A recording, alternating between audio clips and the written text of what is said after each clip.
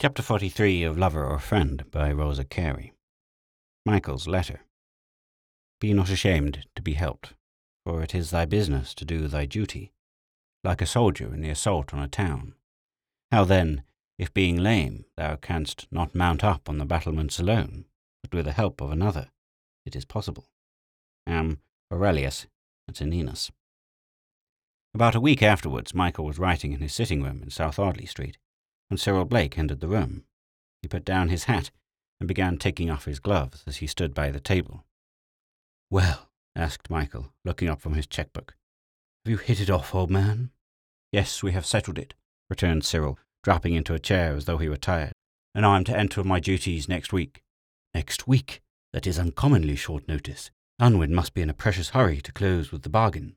"He is in a hurry. He says his work is all in arrears, and that his publishers want his book on Cyprus as soon as he can let them have it, and the papers are all in confusion. Of course I let him know that I was in no need of a holiday, and that I would far rather commence work at once. Mr. Unwin was most kind and considerate. My hours are to be from 10 to 6, so I shall be able to give a lesson or two in the evening." "You know my opinion on that subject, but I fancy I have exhausted all my arguments for no purpose." "I'm afraid so, too," returned Cyril quietly. "Mr. Unwin thinks he can find me a pupil, a young fellow who is behindhand with his classics, and has got plucked in his examination. Really, Bennett, I am extremely indebted to you for this introduction to Mr. Unwin. In spite of his peculiarities, he seems to have an excellent heart." "Oh, yes, he is an out-and-out good fellow. I can tell you some anecdotes that are very much to his credit, only I know he will never forgive me." "Unwin likes his kind actions to blush unseen. Will you think me impertinent, Blake, if I ask what amount of salary he means to give you?" "Not in the least. You have every right to know. I am to have £120 a year. That is only £30 less than I had at Rutherford. I never expected such good pay." "Ah, Unwin can afford it." "He seemed to say so. One thing, he thought I was older than I am. I seemed quite surprised when he told him I was only 23. Michael looked up a little sharply. There was no denying that Cyril looked older. Even these few days had worked some indefinable change in him. He was not ill, though he could not be said to be well. But there had come to him a certain settled look that one sees on the faces of middle-aged men who have a large amount of care, and there were dark circles round his eyes, as though sleep had to be wooed with some degree of difficulty. "You are tolerably youthful still, Blake," he said, not liking to admit that he saw this change in him. "Am I? I should not have said so from my own feelings. I fancy youth is rather a relative term, but I must acknowledge that Mr. Unwin treated me with a great deal of consideration. I know what you have told him, but he scarcely alluded to it, except in the most distant way. Indeed, I am very grateful to him for his delicacy." "I told you from the first that he was a good fellow. Unwin is what I call an all-round man. He is a bit fussy over his hobbies, but as long as you keep Charles I out of your conversation, I fancy it will be plain sailing. I hope you are not bursting with the subject, as the immortal Mr. Dick was when he found himself compelled to fly his kites, but it is a fact that Unwin is a bit cranky about him." "Thanks for warning me," returned Cyril with a grave smile. "Now my next business will be to look out for some lodgings within an easy distance of Cromwell Road. I have trespassed on your kind hospitality long enough." "Nonsense," returned Michael bluntly. "I expect you to stop on here for at least another month. I shall go back to Rutherford in a fortnight or so, but that would not make any difference to you. My old woman will be delighted to cook for you and make you comfortable. You know her husband was an old corporal in our regiment, but an amputated leg and a little bit of money coming to his wife made him fall out of the ranks. I have lodged with them for about 10 years, and I have been in no hurry to change my quarters. No, they are very comfortable, but the fact is, Bennett, my mother gives me no peace. She writes every day to beg me to take her away from Rutherford. She says she will never go outside the gate as long as she remains there. I imagine she has a nervous dread of meeting my father. Besides, she says everyone will be talking about her." "I do not believe a single person in Rutherford has begun to talk." "So I tell her, but she will not believe me. You know my mother. It is not always easy to manage her. She will be quieter when she has once got away. So, with many thanks for all your kindness, Bennett, I will just look out for these lodgings." "Well, if your mind is made up, I will not try to change your determination. But if you will excuse my plainness of speech, I think it would be better for you to be without your mother for another week or two." "I dare say you are right," replied Cyril wearily. "My quiet life here has been a great boon, but it does not do to think only of one's self, and after all, nothing matters much. Perhaps Mrs. Johnson may know of some good rooms. They must be furnished, for of course it would never do to move our furniture under the present unsettled state of things. Besides, ours is too old to bear another journey. My mother can bring away the books and her bits of china and any little thing she fancies, and Biddy can mount guard over the rest until we can dispose of it. I dare say I can soon get the house off my hands." "There'll be no difficulty about that," returned Michael, inwardly wondering at Cyril's cool, businesslike tone. In his heart, he admired him all the more for his pluck. "Paget is looking out for a house. You know he expects to be married shortly. Shall I write to him and give him a hint that you want to find a tenant for the grey cottage? I dare say the landlord will be glad for him to take it, if you will be so good. I forgot all about Paget, but he would turn up his nose at our old carpets. His bride-elect is rather a grand lady." Cyril's tone was a trifle cynical, but Michael would have forgiven him if his speech had been flavoured with a gall of bitterness. "Very well, then. I will write to him before country post, and we will have up Mrs. Johnson and talk to her." And Cyril at once rang the bell. 2 days afterwards, Audrey received her first long letter from Michael. A brief note was all that had yet reached her. "My dear Audrey," it began, "I hope that you will not think that I have forgotten you, but when there is literally nothing to say, I'm rather a bad hand at cooking up a letter, and I had not a single fact to go upon, except to tell you that, on the whole, we were pretty fit and were jogging along somehow. Well, I have a whole budget of facts now, and my pen has become a valuable implement. First, then, Blake has come to terms with Unwin, and he is to begin work on Monday. I believe in his heart he would still prefer the New Zealand scheme, and if we could only get rid of his mother, not an easy task that, I should be inclined to give him a helping hand in that direction. But as Blake does not see his way clear to leave her, he may as well take the berth offered to him. Privately, I believe Unwin is hugging himself under the idea that he has got a treasure. He spoke of him to me as a highly intelligent fellow, and a first-rate Greek scholar, which we know are facts. His hours are pretty light, from 10 to 6, so he'll have his evenings to himself, but I am sorry to say he means to look out for pupils. I have talked myself hoarse on the subject, but he will not listen to reason. Of course his health will suffer. He has always been accustomed to so much fresh air and exercise. If I could only induce him to join a cricket or tennis club, but it would never do to propose it just now. He has no heart for play. One thing, he has given in to me about Kester, though I had some difficulty with him at first. We had a long talk last night, and I employed all my eloquence to bring him to see the thing in its right light, and at last he consented that I should have my way. Do you remember my telling you about George Moore, that nice fellow who got into trouble with his rector? Well, he was married lately, and his wife is a very good woman. Moore has taken a capital house at Brighton. He has a curacy at Kemp Town, and he is looking out for a few pupils to prepare for the university. I am going to send Kester to him for a year or two, until he is old enough to go to Oxford. Abercrombie tells me the sea air will do him a world of good. I have just written to him to come up at once, as he must have a proper outfit. And now I must tell you that Blake has found some very good rooms, Kensington Way. I went down with him yesterday, and I think they will do very well. There is a good-sized drawing-room, a sunny, cheerful room, with a smaller one behind, where Blake can work with his pupils, and 2 good bedrooms.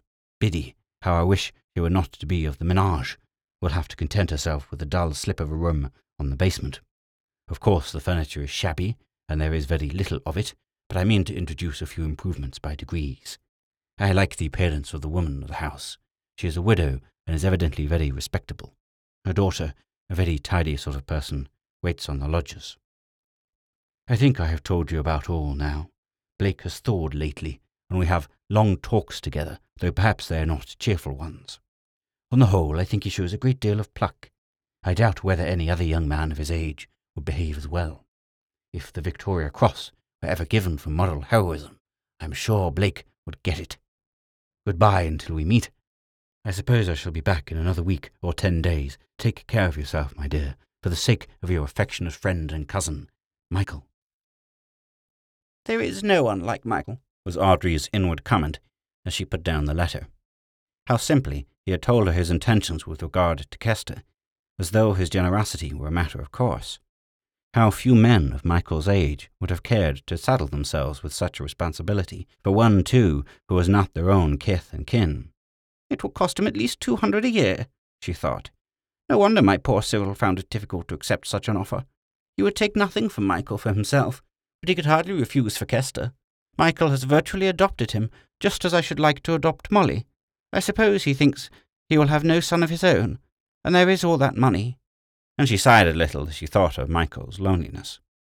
But if she had only known it, Michael's real generosity was shown in those lines he had written at the end of his letter. His munificence to Kester cost him far less than those few words, which he wrote so ungrudgingly of his rival. But he knew how they would gladden her heart. The old, beautiful smile would come to her lips, he thought, as she read them. "They will please her more than all the rest of the letter," he said to himself. 2 or 3 evenings after this letter had reached her, Audrey went into her father's study, as usual, to bid him good night. But when he had kissed her with that special tenderness which he had shown to her ever since her trouble, she looked at him very seriously. "Father," she said, as she kept his arm still round her, "I wish you to know that I am going to the Grey Cottage tomorrow to bid Mrs. Blake good-bye." Then Dr. Ross's arm dropped from her waist, and she saw at once that the news was not palatable to him. "Is that necessary, Audrey?" "Yes, father. I think I may say that it is necessary. I have kept away from the Grey Cottage all this time, because I knew that it was your wish that I should do so, and I have ever been guided by your wishes. But now Mrs. Blake is going away, and it would trouble me greatly if she were to leave without my bidding her good-bye." "I think it would be far better, for her sake, as well as yours, that there should be no special leave-taking." "Now I must differ from you, father dear," returned Audrey gently. "I could not bring myself to put such an affront on Cyril's mother. You know I am still engaged to Cyril, and his mother can never be a stranger to me." Then Dr. Ross regarded his daughter with a grieved expression. "My own child, if you would only be guided by me in this, if you would give up this young man entirely." Then she shook her head, and a grave, sweet smile came to her lips. "Would you have me break my word, father, because Cyril has broken his? But I do not blame him. He was obliged to do it, but no power on earth could compel me. Dear, why should we speak of these things, you and I? When one's mind is made up, there is nothing more to be said. In everything else I will obey you as a child ought to obey her father. If you tell me that I must not go to the Grey Cottage tomorrow, you shall be obeyed, no matter what it may cost me. But," pressing her lips to his forehead as she leant against him, "I do not think my father will be such a tyrant." "I have no wish to tyrannize, Audrey," returned Dr. Ross sadly. "In all I have said, I have only considered your happiness. If you feel that there is this need to bid Mrs. Blake good-bye, I shall certainly not prevent you. I know I can trust my daughter. I have wished that the break should be final and conclusive, but it seems that you think otherwise." "After tomorrow the separation will be as complete as you desire it to be." "I am thankful to hear it. Of all women, I believe Mrs. Blake to be the most unsatisfactory. Audrey, my child, at the risk of paining you, I must say one word. There must be no written communication between her and you." "No, father, I should not wish it. Any such letters would be impossible, at least to me. Molly will write to me sometimes, and I suppose I shall answer her letters, but she will not write often." "I think I should tell her to write as seldom as possible. Molly is a nice little girl, and we are all fond of her, but I should be inclined to doubt her discretion." Then Audrey smiled faintly, and promised that Molly's correspondence should be enclosed within strict limits. She knew well what her father meant. Molly's letters would be overflowing with allusions to her brother. Her simplicity would know no reticence. "I think you may trust me," she said, after a moment's silence. "Of course I understand what you mean." "Then in that case we will not say any more about it," replied her father. Trust her. He knew that he should absolutely rely on her. When had she ever disappointed him? Of all girls, he had never known one so free from guile, so utterly transparent. There could be no shadow of doubt in his mind concerning her. And as he kissed her, and again wished her good night, he blessed her in his heart for being such a daughter to him. Audrey had carried her point. Her visit to Mrs. Blake had appeared to her in the light of an imperative duty, but it may be doubted whether she looked forward to it with any feeling of pleasure. Up to the present time she had spoken as little as possible of Mrs. Blake. She had only said a word or two to Cyril, begging him to make peace with his mother. She had asked him to soften his heart to her. "With all her faults, I think no mother ever loved her son so well," she had told him. "It is not the highest love," she had continued, "since she has stooped to deceit and wrong for your sake. But it is not for you to judge her. and she knew instinctively that her pleading had had weight with him. But though she had found words to defend her, she knew that Mrs. Blake could never be to her the friend she had been, and the shock of this discovery had been dreadful to her. She might still love and pity Cyril's mother. She might even be desirous of serving her, but the charm was broken, and as far as Audrey's happiness was concerned, it might be well that the distance was widened between them. When she rose the next morning, she felt as though some difficult and painful duty lay before her. As she walked towards the cottage in the sunshine of an April afternoon, she told herself that her visit must not be a long one. A rush of bittersweet memories came over her as she pushed open the green gate for the last time, and Zack bounded to meet her. As she stooped to caress him, when he rested his glossy head against her with a dog's unreasoning adoration, she said in a low voice, "Zack, old fellow, you'll be glad to be with your master again." And he whined, as though in joyful assent. There were no signs of either Molly or Biddy, so she went up as usual, unannounced. The drawing-room door was open, and as her footsteps sounded in the passage, Mrs. Blake came quietly out. She stepped back as she saw Audrey, and a slight colour came to her face. "It is you, at last," she said abruptly, but there was no other greeting. "Yes, it is I," returned Audrey, kissing her, and speaking in her usual tranquil manner. "Do you think I should have let you leave Rutherford without bidding you good-bye?" Then Mrs. Blake's eyes had a dangerous gleam in them. "How could I know that they would let you come?" she said almost harshly. "Am I not a pariah, an outcast from all respectable society? Does not Dr. Ross think so, as well as that excellent sister of yours? Do you know what my life has been during the last fortnight, since my boy left me? I have not dared to leave my own gate. If I were stifled for air, I would not venture to stir out, for fear of seeing a face I know." "You need not have been afraid. No one in Rutherford has heard your story." "But they may have heard it by this time. You forget that Dr. Charrington and Mr. Harcourt have been told. A man would never keep such a secret from his wife. Mrs. Charrington may have told it to half the master's wives by this time. This is why I have begged Cyril to take me away, because my life is unendurable." "You are going to him now," observed Audrey soothingly, for she saw at once that Mrs. Blake was in one of her unhappy moods. She was thin and pale, and there was a sharpened look about her features, as though her inward excitement had worn her. "Yes, I am going to him, but what good will my life be to me? He has forgiven me, at least he says so, but every hour of the day his sadness will be a reproach to me. When I see his unhappiness, how am I to bear it, when I know it is all my fault?